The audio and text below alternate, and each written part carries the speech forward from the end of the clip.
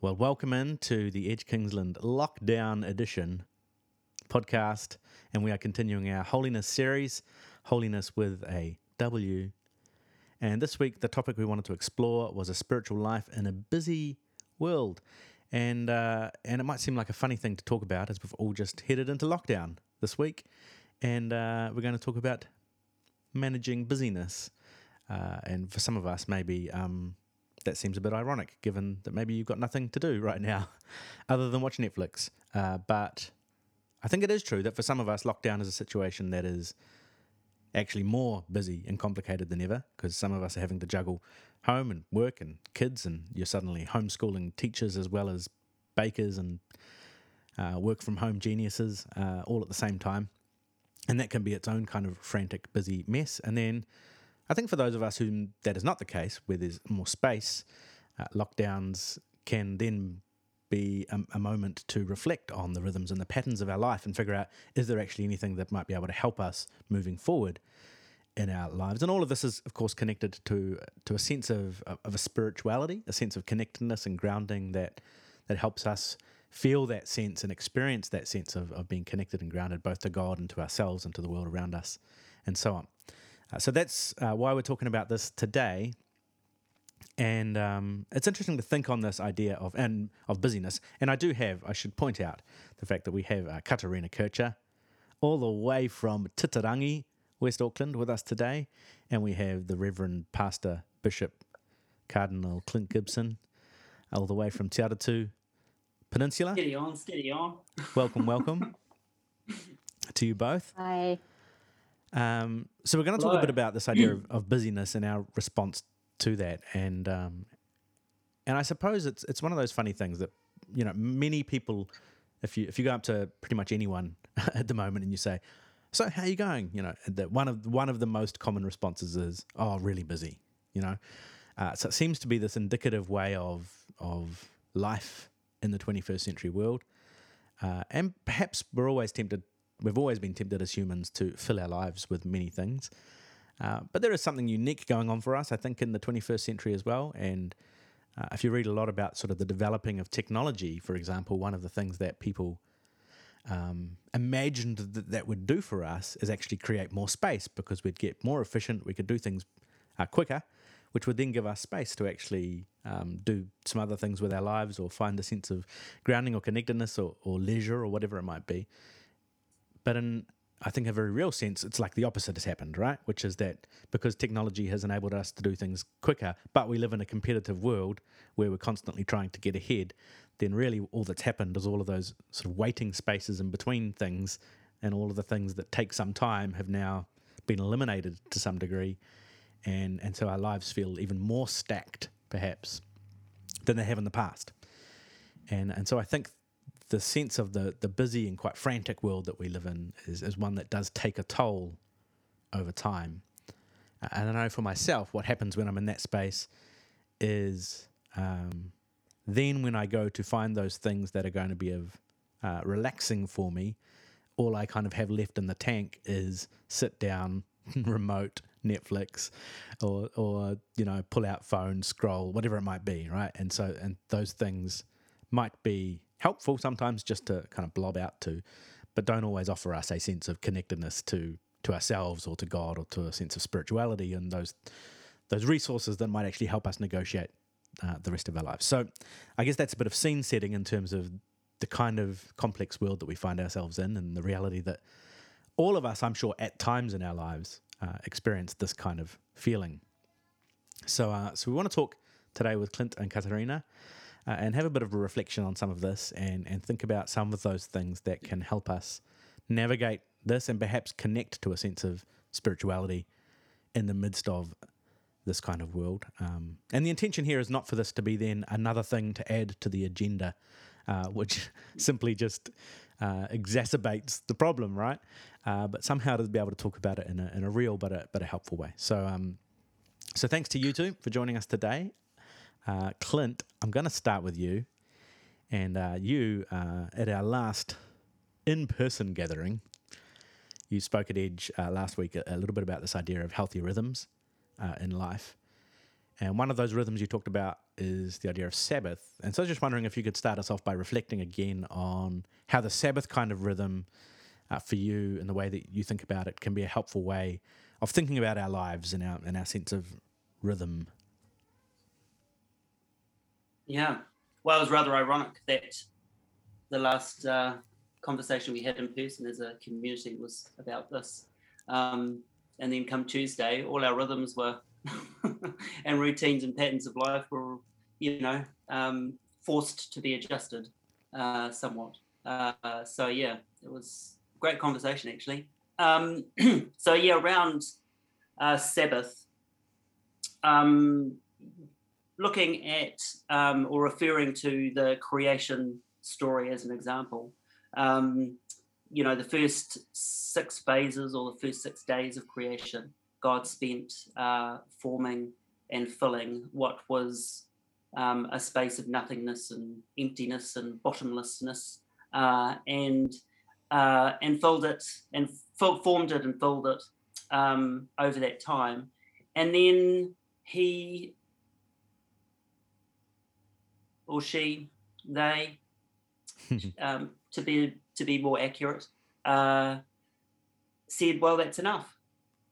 Creation, the creating of creation in the world we live in and the universe we live in is complete. It's enough. There's nothing more to add to it. There's nothing needed to be taken away from it. And so on the 7th day, God called that Sabbath and called it holy, and he rested. And when you look at, when I looked into that word holy, what God meant by holy, God meant that it was different from the other 6 days. We've always looked at it as something extra spiritual or something extra special, I guess you could say. But the word just means different or, set apart, as in this time or this space is used for something different from what God had done for the previous 6 days. And I think that's a real key in terms of the power of Sabbath and the simplicity of Sabbath. It's not, it's about actually doing something or spending time doing something that is quite different from what you had been doing in terms of mahi and in terms of, your social life and that kind of thing. One of the insights I got when I was preparing for the message was in terms of that idea of forming and filling. We spend a lot of our time and a lot of our focus obviously doing work and forming outcomes and achieving outcomes and that kind of thing. But I think also that time is spent filling ourselves, obviously practically with food and nutrients, but also with knowledge and fun, personal development, connections, memories, relationships. All that is done over those. Most of our time is spent, filling our life as well as forming what we want our lives to look like. And at some point, as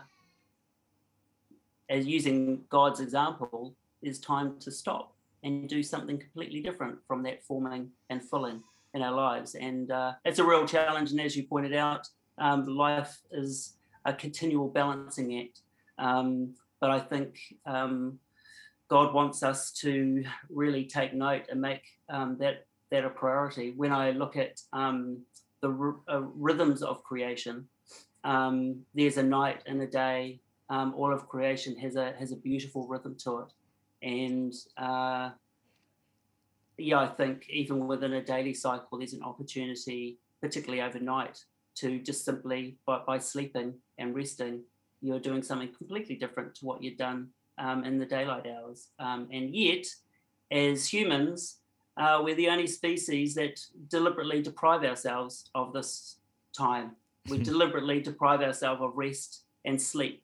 And yet, sleep is scientifically proven to be very beneficial for our emotional, physical, mental, and relational well-being. And yet, for some reason, we ignore all that and choose to stay up all late and deprive ourselves from rest and sleep, which is very curious for us as a species. No other species does that. Their their rhythms and their movements are very regular and rhythmic. And for some reason, perhaps we think we know better. So, Well, and one of the yeah, things that strikes me that enables us to do that is probably electricity, right? To some yeah, degree. Not that mhm, no one ever stayed up late before electricity was invented, but yeah, it does give us this ability to ignore the daily rhythms of nature in the way that we function. yeah. Mm. So yeah, so that was kind of one of the, I guess, the one of the topics of conversation from last Sunday. Yeah. And that's not to say that mahi and um, entertaining ourselves and filling ourselves with all those things is a bad thing. It's just an insatiable system and an insatiable rhythm that we continue to buy into, um, to, I think, our own detriment. Right. And So it's when we lose that sense of healthy rhythm that those big things yeah, become unhealthy yeah, for us. mm, When they're in their place within those healthy rhythms, then they're okay, mm. right?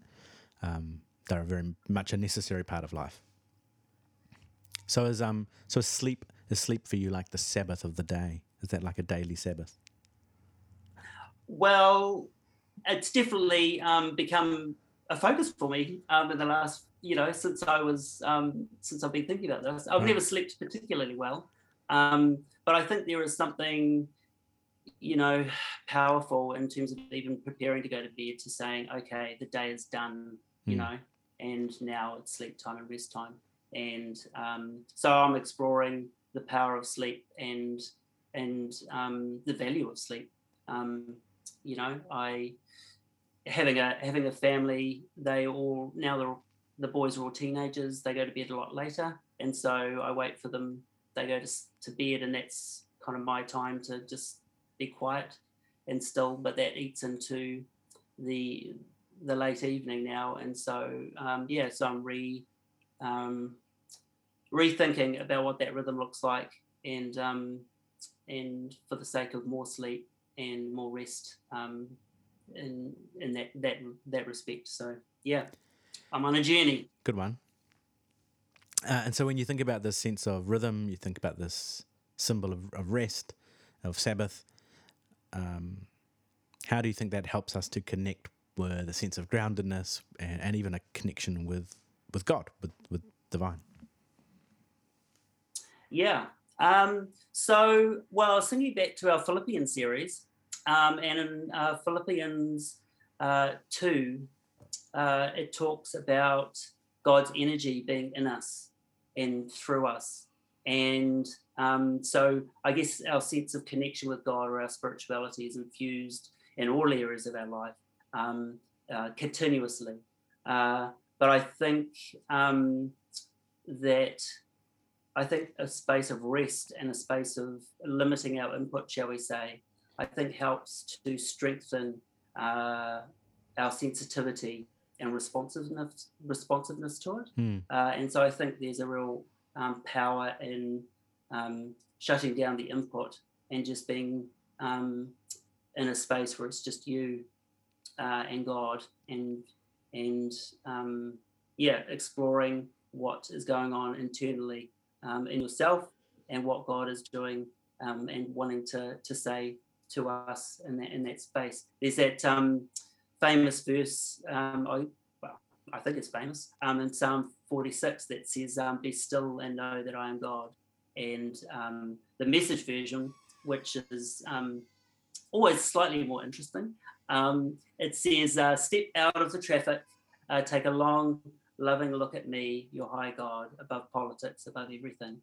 And I think there's something, again, beautifully inviting into that space of stepping out from everything that goes on in our life, taking some space, just to look at ourselves and reflect on ourselves and reflect on God, and invest in that space and that time. So I think by creating space for that, I think we are heightened, or more heightened and more sensitive, and therefore hopefully more responsive to what's going on with ourselves, and what God is wanting to do in and through us. Mm. Awesome. Make Thank sense? you. I'm not sure if you can hear through my end, but I can hear a 2-year-old really struggling to embrace the rhythm of rest just down the hallway from me. No, can't hear it. Oh, good. I think he's giving his mother a hard time. Katarina, hello. Hello. So the question I first wanted to ask you in relation to all of this is because you see a lot of people, by the nature of the work that you do, a lot of people coming to you and sitting with you with lots of complex realities going on for them, all intersecting in their lives. And in that, do you see this? Do you see this impact or this sense of people struggling to find that sense of space? You know, what does that look like in the way it impacts people and intersects perhaps with some of the other things that are going on for them? Do you have any thoughts about that? Yeah. For those of you guys who don't know what I do, I'm a counseling therapist, but my background is occupational therapy. So I come to my work with that lens of what do people need to do to be well. And so this whole stress around juggling things, the struggle of juggling is a common topic, you know, so much to do. And I appreciate that because same for me really in this. And I think the word juggling implies this image, you know, of juggling balls or spinning plates, I call it sometimes, you know, and we try and keep all these balls in the air and then we go at it and think, if I take a few out, then it's less frantic. And we have this occasional sense that we seem to have that balance right, you know, this tipping sort of like scales, that the scales are all balanced. But those moments are usually brief and fleeting. It's always this elusive and exhausting task of trying to create this elusive balance. And I tend to turn it around with people and say, well, maybe instead of trying to juggle all these balls and spin all these plates, how about getting clear about really what's important to you? What are your values? What do you want to stand for? And that tends to take a bit of time to sort of become clear again. And people use values lists and all sorts of things. And we sometimes even use like almost cards, and we make piles of what's important, what's not so important. And because the reasoning is when you know what's important to you and have potentially a bit of a hierarchy of values, then it helps to say no to certain things and yes to others.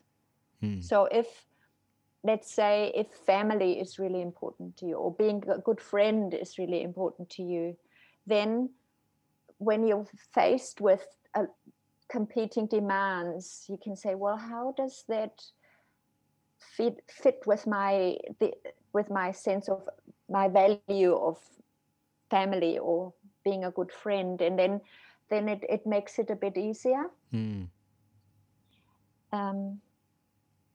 So that's what I tend to explore when my life gets too full or too frantic or too busy, and what I explore with others. I think it's a really helpful way of thinking about it in terms of quite a proactive and values-based shape to that conversation, rather than what it can often feel like is a scramble to try and find the leftover space, and then then the stress that comes with having to then maximize that space. Sometimes, you know, I find myself, and I've got the moment to rest, and I'm like, quick, okay, rest. Ooh, I'm not feeling very relaxed. And so the pressure to like maximize restfulness when those moments come, which does come from that kind of almost like it's kind of you're taking the scraps from the pile and trying to make the best of them. Whereas I think what you're encouraging us to do is to think about it more from the perspective of what we initiate in terms of our values and how that shapes the decisions we make, rather than just scrambling around for the scraps that are left over, which I think is a really helpful way of thinking about moving forward. And the other thing in that context, what I sometimes suggest is people in their mind, in their imagination, sort of go maybe 5 years forward or a decade forward, or maybe and ask, when I look back at my life at this time now, what would I like it to have, what do I want to stand for? What would count? And you don't have to have a timeline, just what I want to stand for, or how, if once my son, for example, is 21 and looks back at his life and his early years, what do I want him to remember from this time? And that sometimes helps us shape our priorities. Does he want to remember I was stuck in my car seat, or for hours on end whilst my dad drove across town to go to various events? Who knows? You think, oh no, actually no, that wouldn't make a good memory. So it's a very proactive response rather than a reactive response, isn't it? Yeah. And I think sometimes we can get through to the end of our day and we'll just spend our whole time reacting to the emails in our inbox and the phone calls and the list of things we need to get done, rather than, as you say, taking a step back and go, actually, what's important here, and what, how is my life being shaped in a way that's valuable. And but I think there are two other things I wanted to say on that topic. One is when we are sort of really reactive to this perceived busyness, we can easily fall into these extremes, either very busy and then we're exhausted, and then we just yearn for nothing, and which makes it really extreme. We sort of then lose the sense of, well, what's my comfortable level of being occupied or having things to do? And I think many of us, we don't at times know anymore, or often don't inquire, today, how busy do I need to be, or what's comfortable? Sometimes we can fit in 5 things, and sometimes we can only fit in 1 thing, and that's okay. And doing absolutely nothing is also not necessarily a good way to be. It's interesting, they did an experiment with men. I can't quite remember the context as such, but they did this thing. They put men in an empty room with no stimulus, other than they could administer a painful electric shock to themselves. And Wonderful. Out of all the men, sorry, I don't know why they chose men, but they all preferred to give themselves regular electric shocks rather than be with nothing. Right. Wow. And I think there is this idea, we talk about rest as if it's a great thing, but many of us are actually quite anxious of unstructured time, holiday, rest time. What does it mean? Who am I when I'm not at work, or not in my role as a mum or neighbor or cousin, who knows? I think many of us find it a bit overwhelming. And I think that's like currently being in lockdown. I think part of it is this nothing to do, nothing to go to is overwhelming and scary. There's something quite comforting about being busy, isn't there, sometimes? Yeah, and having a structure.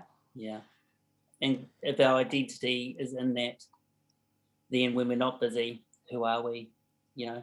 Particularly in a Western culture that is production and producing and being a part of society by what you do, as opposed to just being. And do you think there's like a healthy and an unhealthy dynamic possible there? Like like you're talking about the extremes being sometimes looking like the only options to us. And so in that sense, rest looks like, like completely, I don't know, vegging out. And for some people that's not something that seems appealing to them. Or we do like that feeling of being occupied in some kind of way, as opposed to having nothing to do. Do you think there are ways in which that can be both like a healthy thing in the sense of not always jumping to the extremes? We want something to give ourselves to, or to put our time into, or to be doing, But then there might be also unhealthy ways where we get a bit addicted to the frantic nature of life and get a bit stuck wanting stuff to be happening all the time because we're afraid of what happens, like when things settle. How do you think about that kind of from a healthy or an unhealthy perspective? I think, for example, that vegging out, for example, that I think that often leaves you not really energized either. Because when we sort of, like you talked earlier, what the dregs of at the end of the day, when we just sort of collapse onto a sofa and blob out with Netflix or so, it's because it's always feel we have left. We just want to switch off, but it also doesn't give us a lot back, really. We veg out, so to speak, but it doesn't. We don't jump off the sofa eventually all energized. We might have been entertained for a bit. So I think it's important to explore for each person what it is, how much energy do I need to spend on an activity, and what would it give back to me? So let's say going in, doing a bit of gardening or washing your car or something. You need to invest more than you would when you sat on the sofa, but the return is also much bigger. If that makes sense. I think my counsellor used to call it active relaxation. I think that's what she talked about. Yeah. Which is trying to find those things that do bring you out, actually cause you to kind of move and be involved with something, but do give back into you at a greater rate.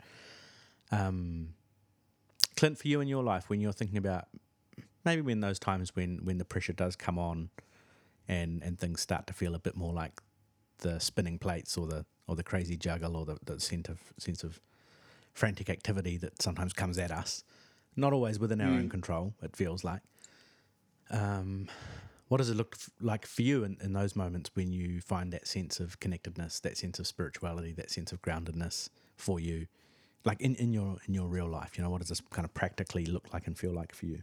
Yeah, practically. I think I struggle with finding my identity outside of the things I do. And so for me, you'll talk about washing the car and as a form of relaxation. And I all those things, I find my sense of identity in by just doing those things. So for me, it's probably more sitting in that room doing nothing. Example, to I guess find a sense of self and be okay with my sense of self, and out of that, the rest of my life is formed, and so I guess that's the space that I'm choosing to create for myself, because I think for me I've often been defined on about what I do and what I have and what people think of me, and so I think for a sense of rest has to take all of that stuff off the table and go, well, who I am without doing something, without having anything, and without people telling me who I am. And so, for me, that is hugely difficult, but also hugely valuable in terms of,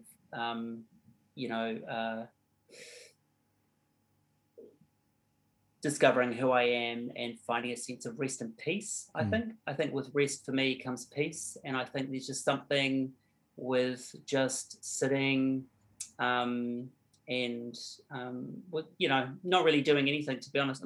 I literally just sit in a chair for 15 minutes and literally do nothing, and it's actually quite liberating, and I come away from those spaces so energized and so alive, because I'm reassured that who I am is amazing. And that's not why I'm doing it, but it's just I just, nothing else matters. It's just who I am matters, and in that space, whether it's just me and my thoughts and God, I come out of that just so energized for what's lying ahead of me, so clear in my mind, so much peace, I guess, in my soul. It's it's great. I guess what I struggle is to do it enough.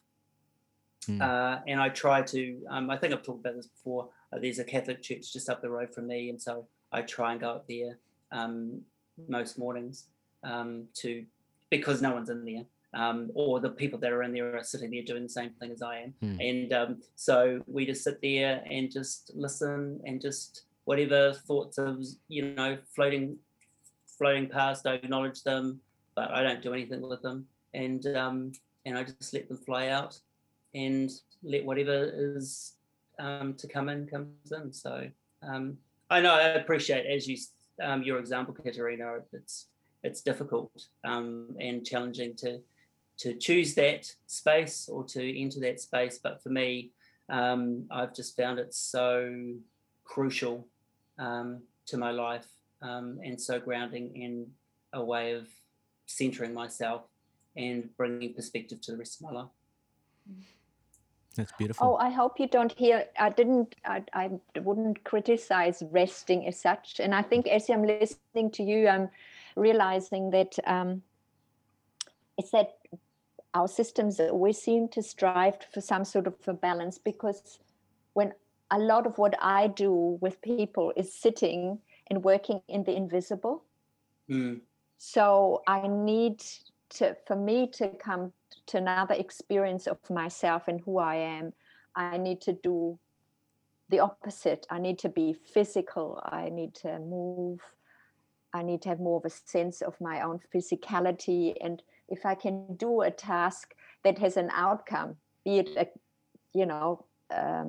the wash car, not that I actually ever do it, or a tidy up, or baking a cake, and I can look at it and think, oh, this is something I can measure, I find that really satisfying. It's interesting, isn't it, that often we imagine that there's a particular practice, or there's a set of things that everybody should do, and yet, as I hear you guys reflecting, by nature of the kind of work that you do, and by the nature of perhaps of your personalities, and and what your day-to-day life of output looks like, actually what you need as the kind of counter to that actually looks quite different from each other, and yet it's in both of those ways that it's something that's connecting you to yourself and to a sense of grounding and connectedness, which is really interesting.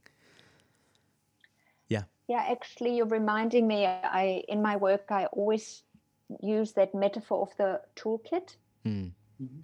And people come, and inadvertently people look for the fix to their lives, to their issues. And that often leads to something needs fixing, I need fixing, there's something wrong with me. And I really totally disagree with that. If anybody ever has listened to me, because I think we're already made whole by God's grace.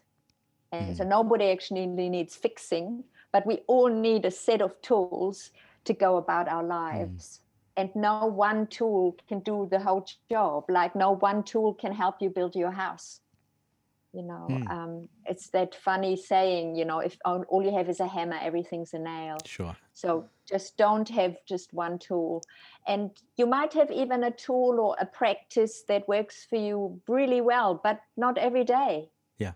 And so you have to have a few things in the cupboard, or in your own internal cupboard, so to speak, to think, oh, this didn't work. How about this and how about that? And that makes for a richer life and a more responsive life to whatever happens for us. Yeah, that's good, Katerina. Yeah, really good. Yeah. Let's talk about one of those tools for a moment. This, if we can think about it in that way, this idea of mindfulness, which, you, among the things that you do, I know you do a bit of mindfulness practitionering. That's probably not the right. Is it an adverb? But in terms of mindfulness, which I think this is something that's really come to the fore in the wider social conversation at the moment, and people have now apps coming out their ears that are offering them mindfulness experiences and meditations and stuff like that.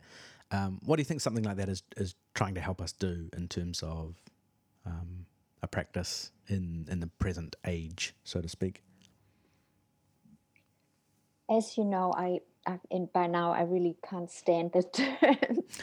And so there's a book title I quite like about mindfulness, and it's Get Out of Your Head and Into Your Life. And I think mindfulness is really about getting out of our heads and out of those thinking brains, and paying attention on purpose to whatever's going on. And so we get to do life rather than, because what really struck me, somebody broke this down one day and said, the majority, we either sleep, like you alluded to, Clint, or we think about yesterday or our memories or what we want to do tomorrow. And we spend very, very little time in the actual moment, but it's only in the moment where life actually happens. So you can you can be 90 years old, but you actually only live 10 years because the rest of the time you were either thinking about the past or the future, and you were not really present to your own journey. And I find that tragic. And I think that's where, that's, to me, is what mindfulness is all trying to achieve, to get you into the moment. So you can decide, what's my experience, and what would I like to do and be, and who am I? Otherwise, it's just thoughts.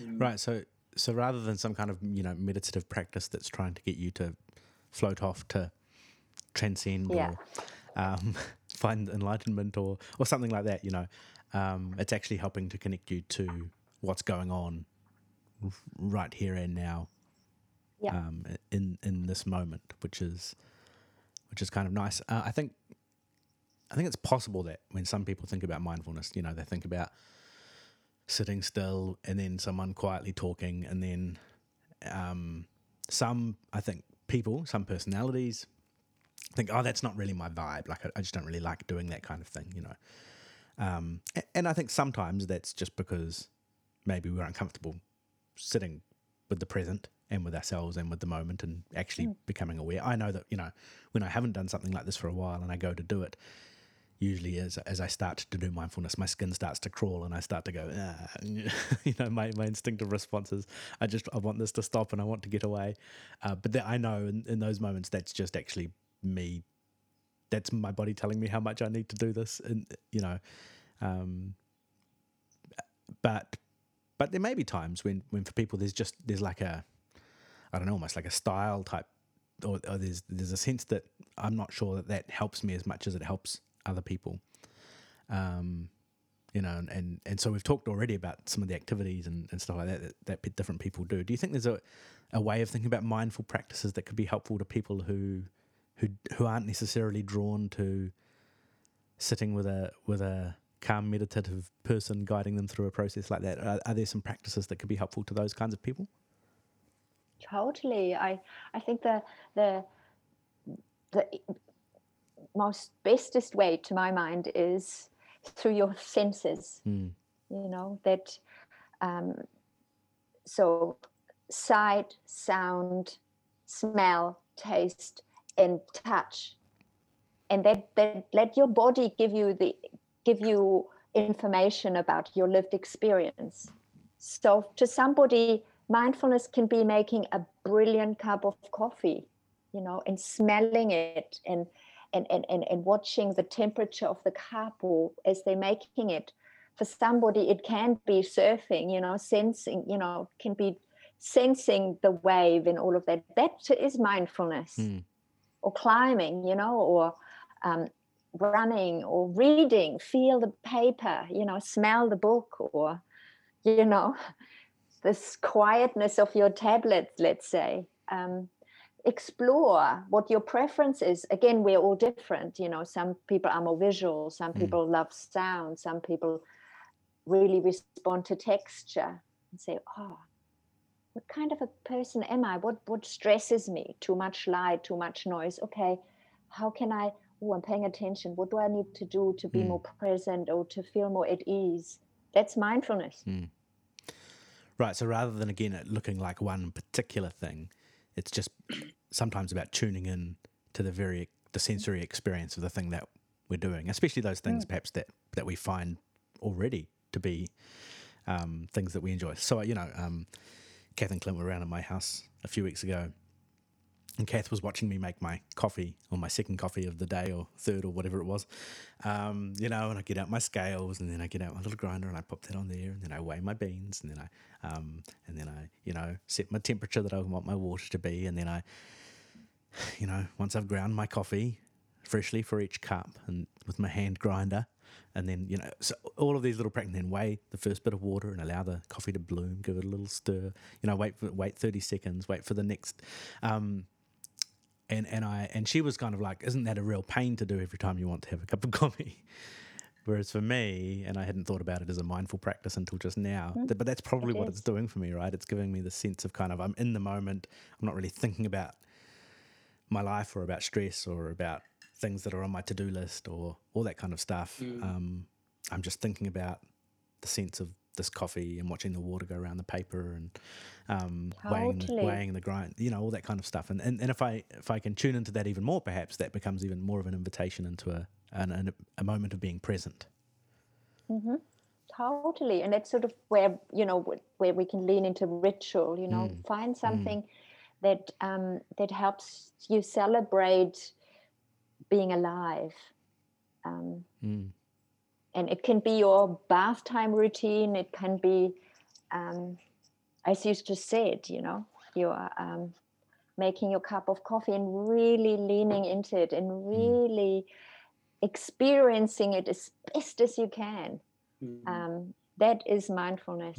And as you're talking, I'm wondering, I wonder how you feel when you make that coffee. Do what does it give you a sense of? What? I don't know. Is it stressful or is it deeply satisfying? Oh, making the coffee, it's not stressful. No, it's and so when Kath asked me that question, it's like, no, this is not a pain to do every time I have to make a coffee. This is something that actually I enjoy and I kind of tune into and I feel good about, and then I feel glad with the final product, and the whole experience is great. Yeah. And I think you just given me a nugget of gold. I think if mindfulness feels a drag and a pain to do and you don't want to show up, then it's no point. Then it's not mindfulness. Then it doesn't fit with who you are. Then you have to find something you want to do. That's great. I think too, reflecting on what you were saying about living or connecting with your senses, Katarina. It's such a beautiful way of living, even in a busy time or a busy cycle. Engaging in that busyness through your senses or acknowledging what's going on through your senses is, it's just such a beautiful way of doing life. If we are conscious of it and engaged with it that way, even if we are busy and stressed. Because even in that moment of noticing, you're slowing down. Absolutely. Yeah, it's great. It's a very slowing process because you're getting in touch with what's actually going on via your senses. So and then I think if we've got a theology that says then that God is in and through all things, then what we're doing is we're actually, as we tune into the moment, as I make my coffee in a mindful way where I'm paying attention to the sensory experience, is I think allowing ourselves to connect to both ourselves, but also perhaps there's a sense in which we're drawing into connectedness with God also in a strange sort of way.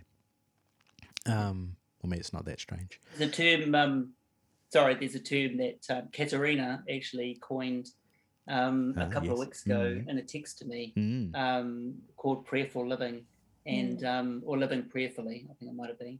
And yeah, it's just a beautiful. When you were talking before, just even around this whole living through our senses, and being engaged with what's going on in the moment. There's something beautifully prayerful about it. About engaging in the moment and what's going on in the moment, not just within ourselves, but hopefully beyond ourselves in a wider context. Which is quite beautiful. I've been thinking about that a lot, Katerina, over the last couple of weeks. How am I living prayerfully? Oh, yeah. I think it's I think it's in the West or in Western faith culture, we tend to think about faith, it's about thinking about God and studying God and talking about God, and what it might mean. But we have God-given bodies to communicate and experience God on all sorts of levels, and we've often have ignored the body. It's a fantastic tool because it connects us with ourselves and our world. Seems so obvious when you actually start to think about it. Doesn't think there's that word again, but it seems so obvious when you start to think about this, right? That would be the case. But our Western mindset, I think, has the kind of dualism that we often talk about, where the kind of mind-body split has not served us well, especially within our areas, our faith tradition, where our faith and our spirituality and our theology has been about what we believe and whether we believe the right things or not, and that's not been helpful, I don't think, especially in the modern world we now find ourselves in. Hey, look, I think this is a really helpful way of thinking about this sense of connectedness, of thinking about this sense of rhythm, of thinking about this sense of navigating life with its pressures and its busyness and its demand, but navigating in a way that's intentional, and in a way that is like we sort of began the conversation with, if you like, this sense of not living at the whims of our life and feeling like our life is almost living us and we're just sort of running to keep up with it, which is sometimes how we can feel, I think. Instead, actually being able to have some agency, which is a really empowering kind of idea for us, I think. And I think that's perhaps a good place to land the conversation for today. We're going to continue in our Holiness series, talking through some of these big issues of life and how we navigate them from a faith perspective and a sense of connection to God. So thank you both. Thank you, Katerina from Titirangi. Pleasure. Thank you, Clint. Pleasure. From Te Aratu Peninsula. Yeah, pleasure. Bless your lives. Okay. Same. Thank you.